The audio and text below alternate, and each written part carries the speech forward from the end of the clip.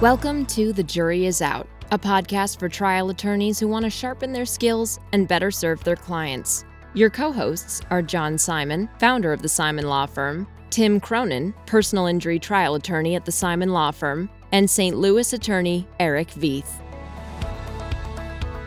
Welcome back to another episode of The Jury Is Out. I'm Erich Veith. I'm John Simon. We're here with the guest today, Tom Stewart. Hi, Tom. How we doing, gentlemen? We're good. We're here to talk about not only your career as an introduction as a trial lawyer, but then what it's morphed into. You're a professor at St. Louis University School of Law, and you teach a number of courses, including one called Evidence and Advocacy. It's a combined course that I had the opportunity to witness. You teach one time, and I thought, this is interesting stuff. So we invited you onto the podcast. I appreciate it. Appreciate the opportunity. So maybe to start, could you tell us about your career as a trial lawyer? Sure. Looking back on my career, I can't help but marvel at the good fortune that I had. I initially was hired at Courtnoff and Ely to work for Ben Ely on his team of associates. And somehow I landed that job, and I was there for a year or so when Joe Courtnoff lost one of his associates, left the firm to go elsewhere. And so Joe plucked me from Ben's staff. So then I'm working for Mr. Courtnoff, and in the process of handling his cases, his product liability cases and other things, I ran into a plaintiff's trial lawyer named Jim Holleran. And after the case was concluded, we struck up a conversation, and I spent the next 16 or 17 years with Jim Holleran, and eventually the firm became Holleran and Stewart. And from there, other things happened. I went to work with David Zavon at the Zavon Law Firm, and then I wind up at the law school. Looking back on it, I think, could you map out three better mentors to be a trial lawyer in St. Louis than Ben Ely, Joe Courtnoff, and Jim Holleran? I mean, how truly fortunate I was that my career morphed that way. So after being a trial lawyer, tell us more about the teaching. So I ran into Mike Wolf quite by accident. Judge Wolf, Professor Wolf, what do we want to call him? Dean Wolf. Mike has taught civil procedure. All of the above. Yeah, he's taught Civ Pro at SLU for generations. My Civ Pro teacher, many years. Yes, Same mine here. too.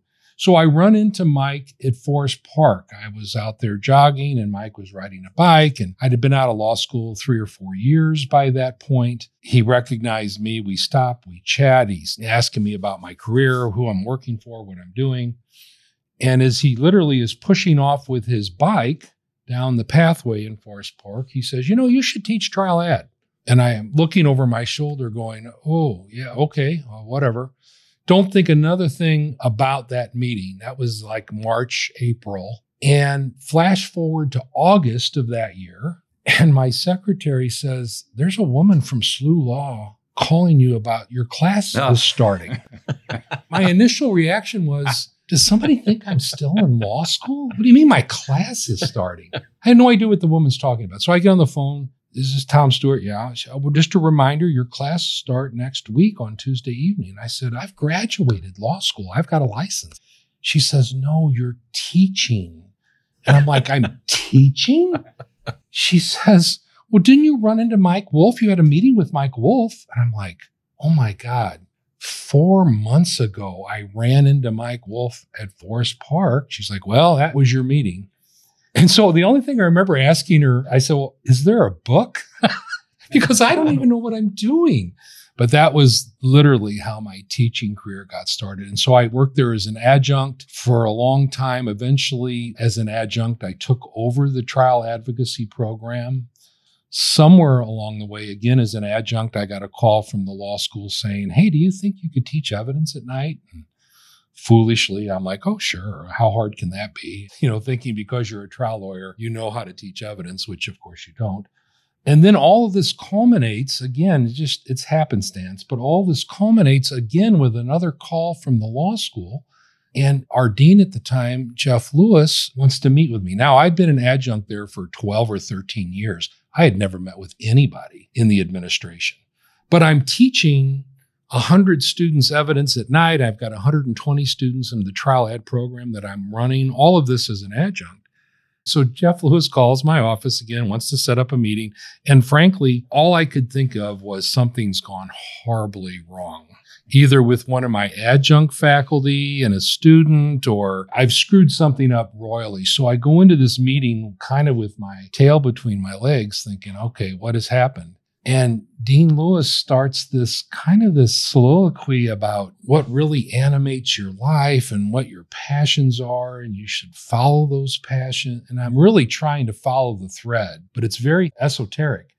Finally, I leaned forward and I said, Dean, are you talking about me coming to work here full time? He gets aggravated. Well, yes, Tom, haven't you been paying attention? I said, look, I thought I was in trouble. And now we're here talking about me working at the law school on the full-time faculty. So that's kind of how it all came to pass. But again, just kind of happenstance. So I sat in on one of your classes of evidence and advocacy, and I'd like to talk about that and your philosophy teaching. But let me start with this vignette. You invited me to come sit in a class. It's in a courtroom, a simulated courtroom. I'm sitting there waiting. And then out of nowhere, Judge Stewart bursts into the courtroom. All rise, and students are looking kind of shaken, frankly, because you barked it loud.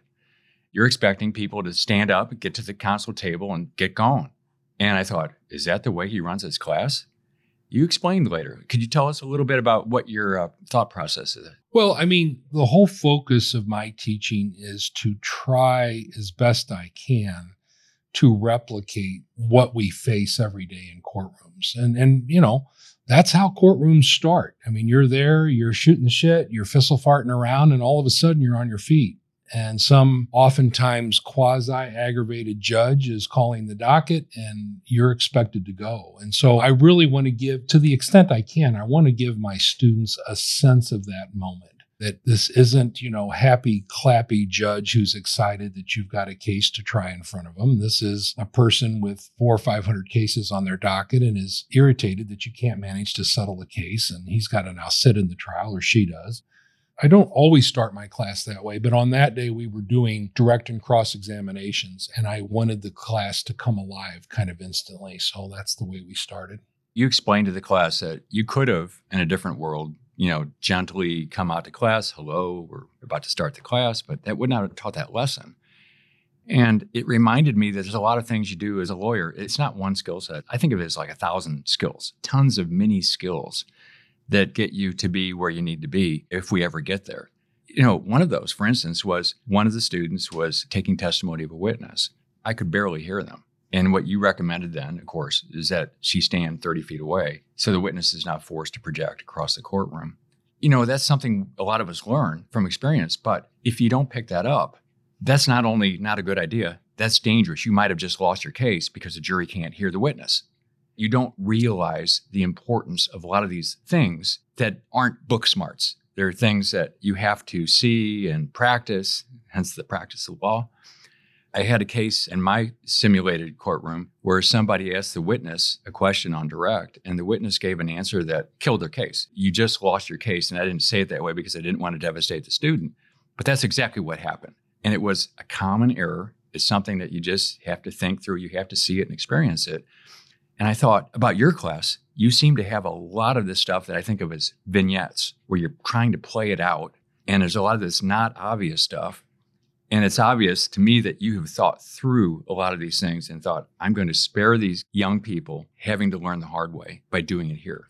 Right. That's the objective. And so when we teach trial advocacy at SLU, we typically follow what's, I guess, known as the NITA method, the National Institute of Trial Advocacy. And that is the focus of the course is the student performing. And our job as professors is to impart information, but we do it in the form of a targeted critique. But the focus of the course always should be the student in performance. And inevitably, when a student does a performance, there's a half dozen things that you can see that aren't right.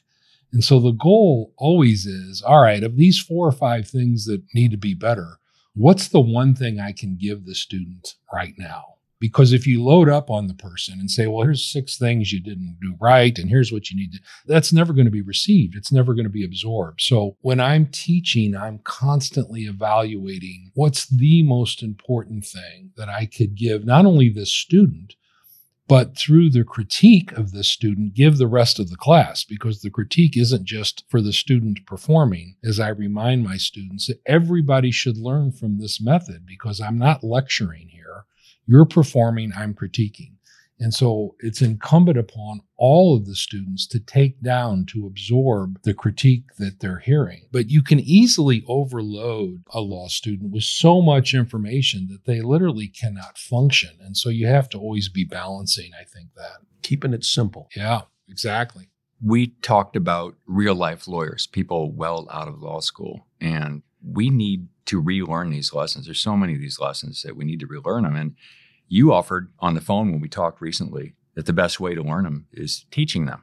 Tell us about your experience as a teacher and how well that's sharpened you as far as being a better lawyer. The challenge facing my students now on graduation, that is to say those students that want to be trial lawyers, their challenge is getting courtroom time. We live in a world that I refer to as the resolution culture. Everything from the rules of civil procedure to the changing of the tort laws to go to pure comparative fault. All of it is, forced mediation, that the judge orders the parties to mediation. All of this is designed, of course, to get the case settled. And it works. 50 years ago, something like 25% of all cases resolved by verdict. I mean, that's a staggering number. Now with the changes in discovery and mediation, et cetera, now way less than 1% of the cases that we have resolved by verdict. So their challenge, that is to say my students' challenge, is how are you going to retain the information that you're receiving at SLU? We've got an excellent trial advocacy program. Your challenge is how are you going to carry this information away from school and utilize it 5 years from now when you have your first trial? How is that information going to remain fresh and relevant to you at that date? And that's where I suggest to the students all the ways they can keep their brain steeped in courtroom advocacy. You can volunteer as a judge in a trial ad program. You can go to your local high school and say, do you have a trial ad program? Do you have a mock trial program? I'd like to help start one here. You can come back at SLU and volunteer and work with our students. But it's incumbent upon the newly minted courtroom lawyer. She has really got to take proactive steps to keep the skill levels, frankly, where they are when they leave law school. And one of the best ways to do that, without any question, is teaching. Most of the adjuncts that work with me, they not only do it for a love of, I think, teaching and helping the next generation, but I think many of them realize this is my way to keep my skills sharp. I'm going to teach you cross-examination, but in the process, learn 3 times as much about cross-examination than I'm ever able to teach you as a new lawyer. So I think that's a real challenge for today's new trial lawyers. Tom, the other thing, too, is things that come up in class. Every class, there's something new that, I've been practicing, I think, 36, 37 years, probably have been teaching for 20. And a class usually doesn't go by without me seeing something I've not seen before. Yeah. And you're like, wow, that's interesting. And it's not just reaffirming the stuff that we should know, but things come up. I mean, you learn new things in the classroom. No Absolutely. Questions. You'll get questions from the students, and one of them will ask that, and I'll go, damn, that's a really good question. I'm not sure I know. Let's talk about it and see, what do you think, Peter? And how do you usually handle that, and why not? But there are as many ways to do it as there are attorneys. To me, I couldn't agree more. I mean, I learned so much being involved in the process and the teaching, the preparation, watching it live, watching the students prepare, not to mention the other benefits. It's just so satisfying for me to see the progress from the beginning of the class to the end of the class. Some students will start out from day one, they get it, and then some will struggle a ton in the beginning. And what I like, when the ones who are struggling a lot, you'll just see them at the end kicking ass. I mean, they're just doing a great job. That's the best experience. That is the best experience. No question about it. Yeah. And you'll get notes from students, and my favorite ones that I get are the notes that say, in effect, I kind of was lost in law school. I wasn't sure what I was about. I don't come from a family of lawyers. And then I took trial ad. And I get it. And I get it. I'm like, oh, yes. This is why I'm here. This is what it's about. Yeah. And that's really reaffirming. No question. There is something about these simulations in my class, which is, pre-trial civil litigation, is preparing for trial, taking depositions, going through settlement, interviewing the witness, which goes for 3 or 4 sessions. There's a lot of things that can go wrong and a lot of lessons to be learned, but it's where that abstract hits the reality and the light bulbs go on. I'm sure we've all seen that in our classes where someone looks up, it's like, oh, that's why that's important. That's why that rule is there. Well, it was that experience teaching trial ad with students, picking up a dry erase marker and throwing it at a student to make an objection when there's a hearsay question being asked. And you saw the light go on in their eyes like, oh, 5.5 weeks you lectured on hearsay. You mean that's what hearsay is? I finally understand it. That experience happens all the time in trial ad. And so it was that experience that gave rise to my thinking about the combined course. Why can't we teach trial ad and evidence simultaneously? Because there's just a ton of material that they have to be exposed to. I'm sitting here smiling, thinking about handling objections in our trial ad classes. And when someone will stand up with either an objection or a response, one of the things I say is, you don't sound real confident. And I said, I got news for you. You know about as much of the law on this as the judge does. You probably more because you know what the evidence is. And I said, just say it more confidently and you'll win most of the time. Yeah, exactly. If you just sound like you know what the hell you're talking about. Fake it until you make it. So the judge wants to get it right. And if he's looking at you going, Jesus, does this person really know what they're talking about? So, it's always good stuff. I mean, where do you learn that in a book? You're going to learn that by doing it. That was the thing. When I first started out as a trial lawyer, I spent a lot of time watching trials in courthouses. I would go to my motions early just to see who was in trial. I was kind of a trial junkie because I'm trying to figure this out. And one of the things that I was just completely stumped about was this objection that would be made. And the objection would be completely timely. It would have appropriate grounds. The lawyer against whom the objection was lodged would have the perfect response. And I'm thinking, I can't do that. How the hell do they think that, one of the phrases I've come to loathe, quick on their feet? And it took me a while to realize, no. They're anticipating the objectionable question. They knew that John Simon was going to try to slop in the hearsay. So when he asked the question, they knew it was coming. Sure enough, they're ready with the objection. John, on the other hand, had anticipated that someone might say hearsay. He has the response. So much of what happens with really good lawyers and timely objections and instantaneous responses is they've anticipated that this is where this is going to go. And you know what that piece of evidence is. Sure you do. I mean, there's 2 or 3 that are going to make or break your case, or, you've got motions, pretrial motions. So you're right. It's not a surprise or a shock. But getting students not to sit there like a potted plant and actively be anticipating where this might go, that's the mental shift, right? Yes. That's what I've got to help them with. I tell the students that the one thing, it's all about preparation. I mean, as all of us know, it's preparation. It's the great equalizer. And that's the one thing that I think is easiest to pick out if somebody's not prepared.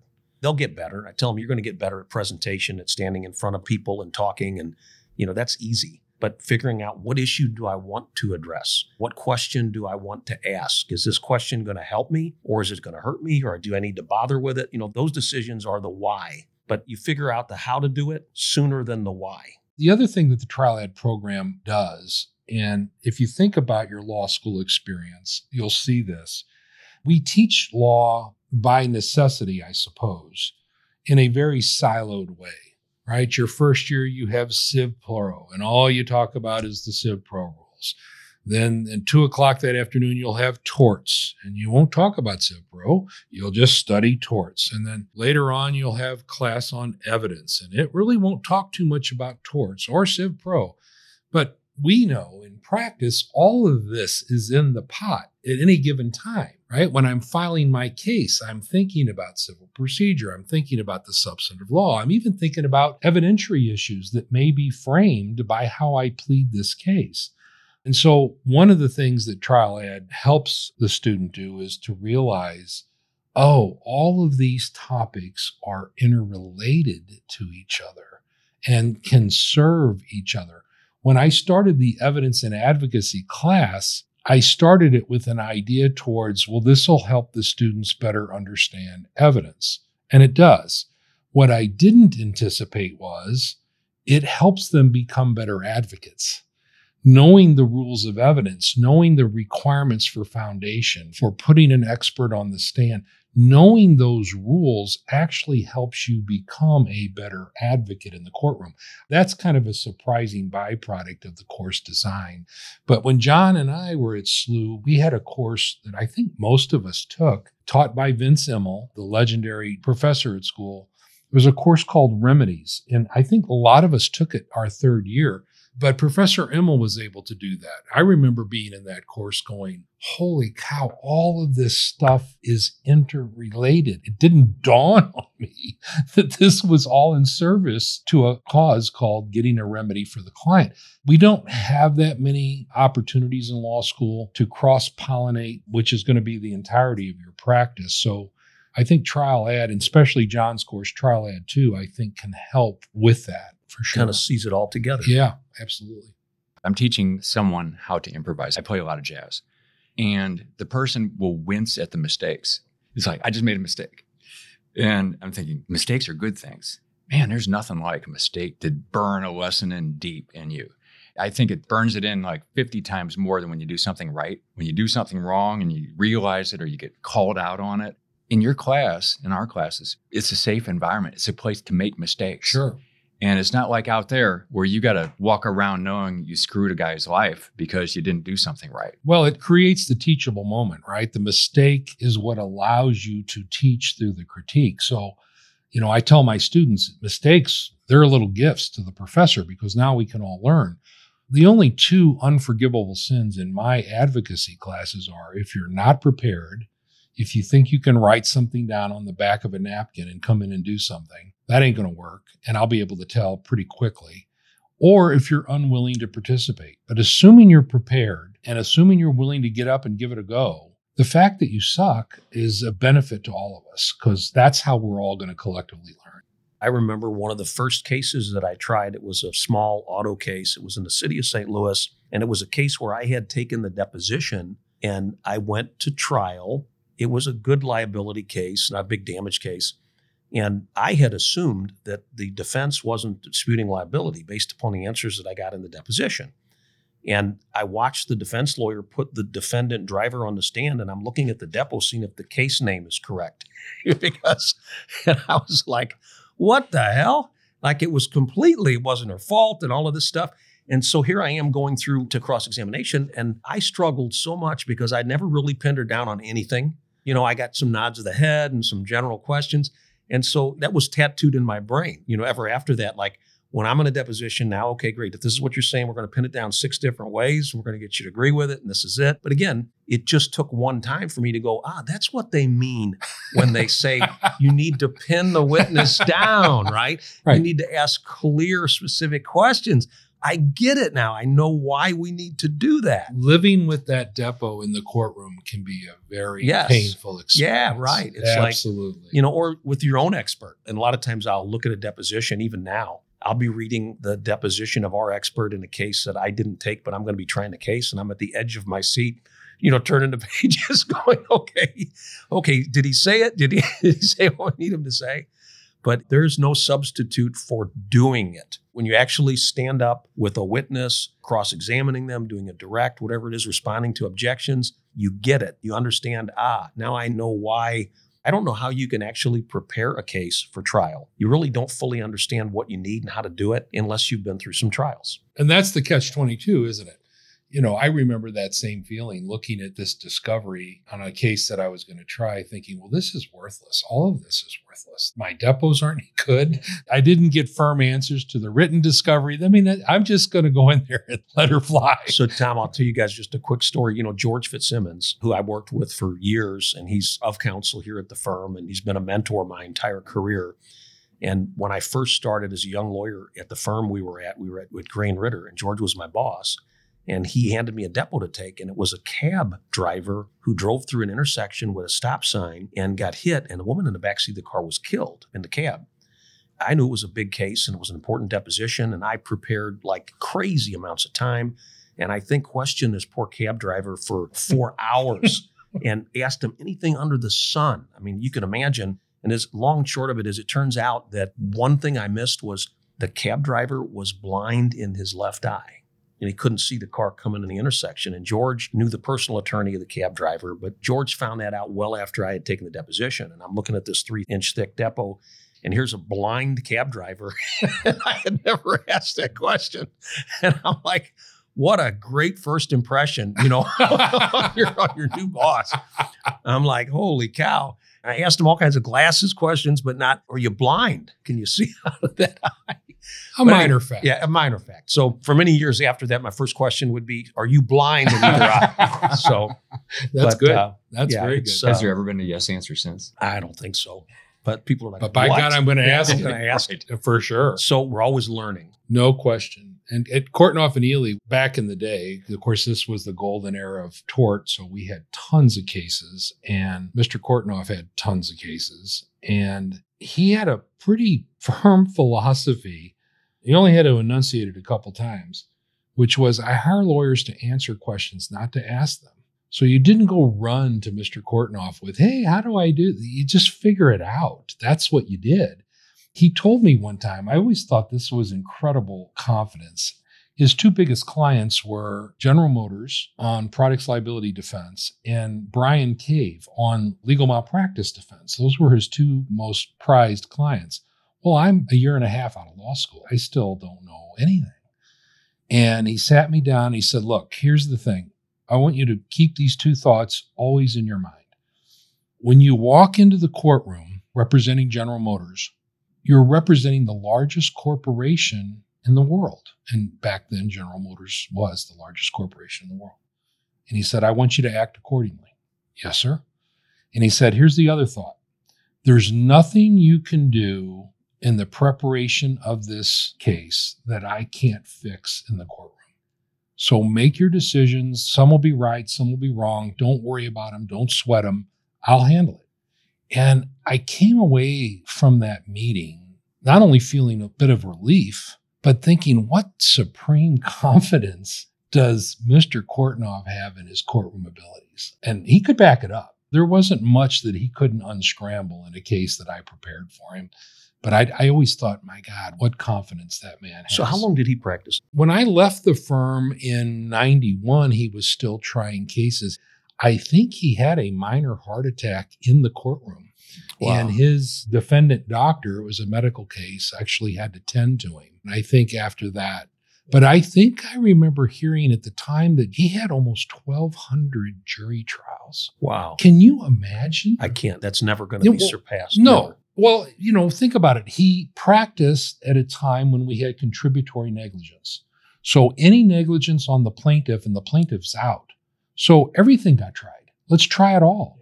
And they would try a case on Monday. The jury would go out on Wednesday. They'd pick a Wednesday afternoon jury, try that case to Friday. I mean, that's what these guys did. And they tried 25, 30, 35 cases a year. Well, no wonder they became Jedi masters. I mean, my goodness. I remember the old Division I docket with Tom Whalen, and I would go up there with 3 files for a docket call. And of course, they were each a day and a half, auto cases, and they were about 1 inch thick, had some written answers to discovery if we were lucky, in there, and some photos. There'd be a couple photos of the damage to the cars. But I remember sitting on that chair in his office with the files under my arm. That's the dichotomy, isn't it? Back then, you didn't need a lot of trial advocacy training. You got it on Monday morning when you got sent out. Yeah. Right? So you'd either get really good at trying a case or you decide, look, I got to go write wills and trust or something. I can't do this. Now we don't have those kind of trials anywhere near those numbers. And so I think that makes advocacy training for the practicing bar more important than it did back in the day when these guys were doing it. I'm thinking of, it's called the Dunning-Kruger effect, that you don't know what you don't know. And how do you keep from reinforcing the bad habits? There's a lot of us that we think we know how to do it because we've been doing it a long time, but maybe we don't. Right.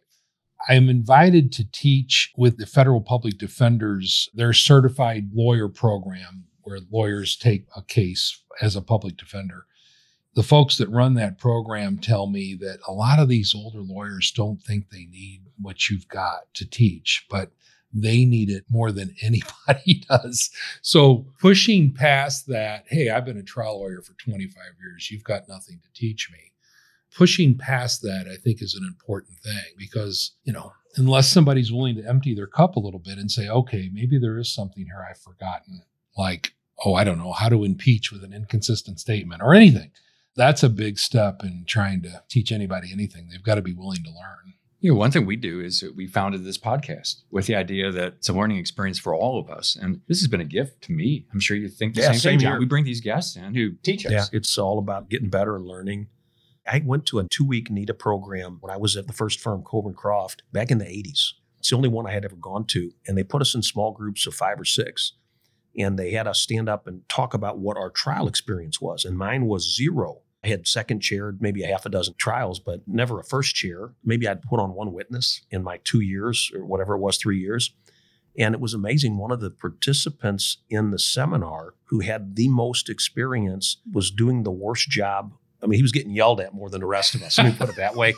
And it was because he had already formed bad habits and kept doing them that way.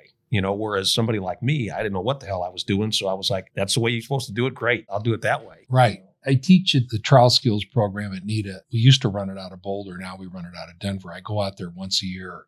I remember 6 or 7 years ago, there was a guy that took the course. He was with some big silk stocking firm out of New York. He'd been in the litigation department there 10 years when his wife decides, she's also a lawyer, she wants to move back to her hometown in rural Pennsylvania or someplace. So he followed her. He's like, okay. So he goes, well, he's got to find something to do, some kind of law job. So he decides to run for the county prosecutor spot. Well, lo and behold, he won. And so he comes to NETA and learn how to try. Yeah, when he stands up, he's like, I've been a litigator 12 years. I'm now a prosecutor. Turns out I've got to try some of these cases. I got one on Monday. Yeah, Could you speed this up? Well, you talk about a receptive student. I mean, he was like, please, God, help me here. He was a very eager learner. Maybe to wrap up this episode, I'd like to throw one more question out. We've been talking about the importance of confidence. It's really important to look like a confident lawyer in front of jurors and judges. How do you turn the anxious student into somebody who has some confidence? What's that path? Well, I think there's a couple things about that. I'm reminded of a great story. Tony Bennett, back in the day, had tremendous stage fright, and he was almost crippled by it. And he went to the guy back then who was Frank Sinatra, and he says to Sinatra, what do I do with this? Man, I've got this nervousness. I've got this crushing feeling that I just don't know how to get past it. And Sinatra's advice was genius. He said, why get past it? Let the audience see that you care enough about what you're doing that you're nervous. If you do that, if you have the courage to do that, the audience is going to be with you. You'll have them eating out of the palm of your hand. This entertainer cares enough about us that he's actually nervous. Well, we love the guy, right? I remember I had a case, I won't mention the person's name. I had a case before I joined the faculty full time, and it was against a lawyer who was trying her first trial. It wasn't a big case, but they wouldn't pay anything on this auto case. So I'm like, all right, well, let's just go try it.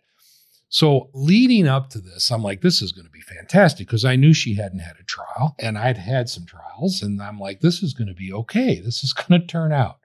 Well, I get up and I do voir dire. I thought it went great. And I thought I was making connections with the jury and all the stuff we try to do. She gets up, she moves the podium, she drops her pen, she fusses around with papers. And I'm thinking, oh man, I've got this. And then this happened. She says, ladies and gentlemen, before I get started here, I just have to tell you something. I'm really nervous. This is my first trial. And Mr. Stewart's had a number of trials, and I haven't. And what makes me nervous is that you're going to see that I'm nervous, and you're somehow going to hold it against my client. And I'm not kidding you guys. As soon as she said that, 2 things happened. One, 4 or 5 jurors cross their arms and look over at me like, you're not going to hurt this person, asshole. And the second thing is I had this thought in my mind, is this one of my students? That is such a Jedi move to just open yourself to the audience. The approach that I thought I was going to take in that courtroom, well, I had to turn on a dime. She had that jury on her side instantly. And it relieved her of the burden of having to be some kind of swashbuckling courtroom person that she wasn't. And all of that was gone. And what did it take? And I tell my students this story. What did it take? Well, it took the courage to own the reality of where you are. I don't have to put on an act for you people. This is my first trial. I'm going to do my best. I hope you won't hold it against my client. And I just remember thinking, man, what an unbelievable. What a great story. Yeah. And it really, I was just gobsmacked when she did it. I'm like, oh my God, I'm screwed now. Tom, this has been great. We're going to close this episode now, but the next episode is going to be about the nuts and bolts of applying evidence to advocacy and your specialized approach to doing that. Great. Thank you again for joining us. It's been Sure. great. This has been another episode of The Jury is Out. I'm Erich Veith. I'm John Simon. See you next time. The Jury is Out is brought to you by the Simon Law Firm. At the Simon Law Firm PC, we believe in the power of pooling resources in order to create powerful results. We often lend our trial skills and experience to lawyers around the country to achieve better results for their clients. Our attorneys welcome the opportunity to work with you on your case, offering vast resources, seasoned litigators, and a sterling reputation. You can contact us at 314-241-2929. And if you enjoyed the podcast, feel free to share your thoughts with John, Tim, and Eric at comments@thejuryisout.law. And subscribe today because the best lawyers never stop learning.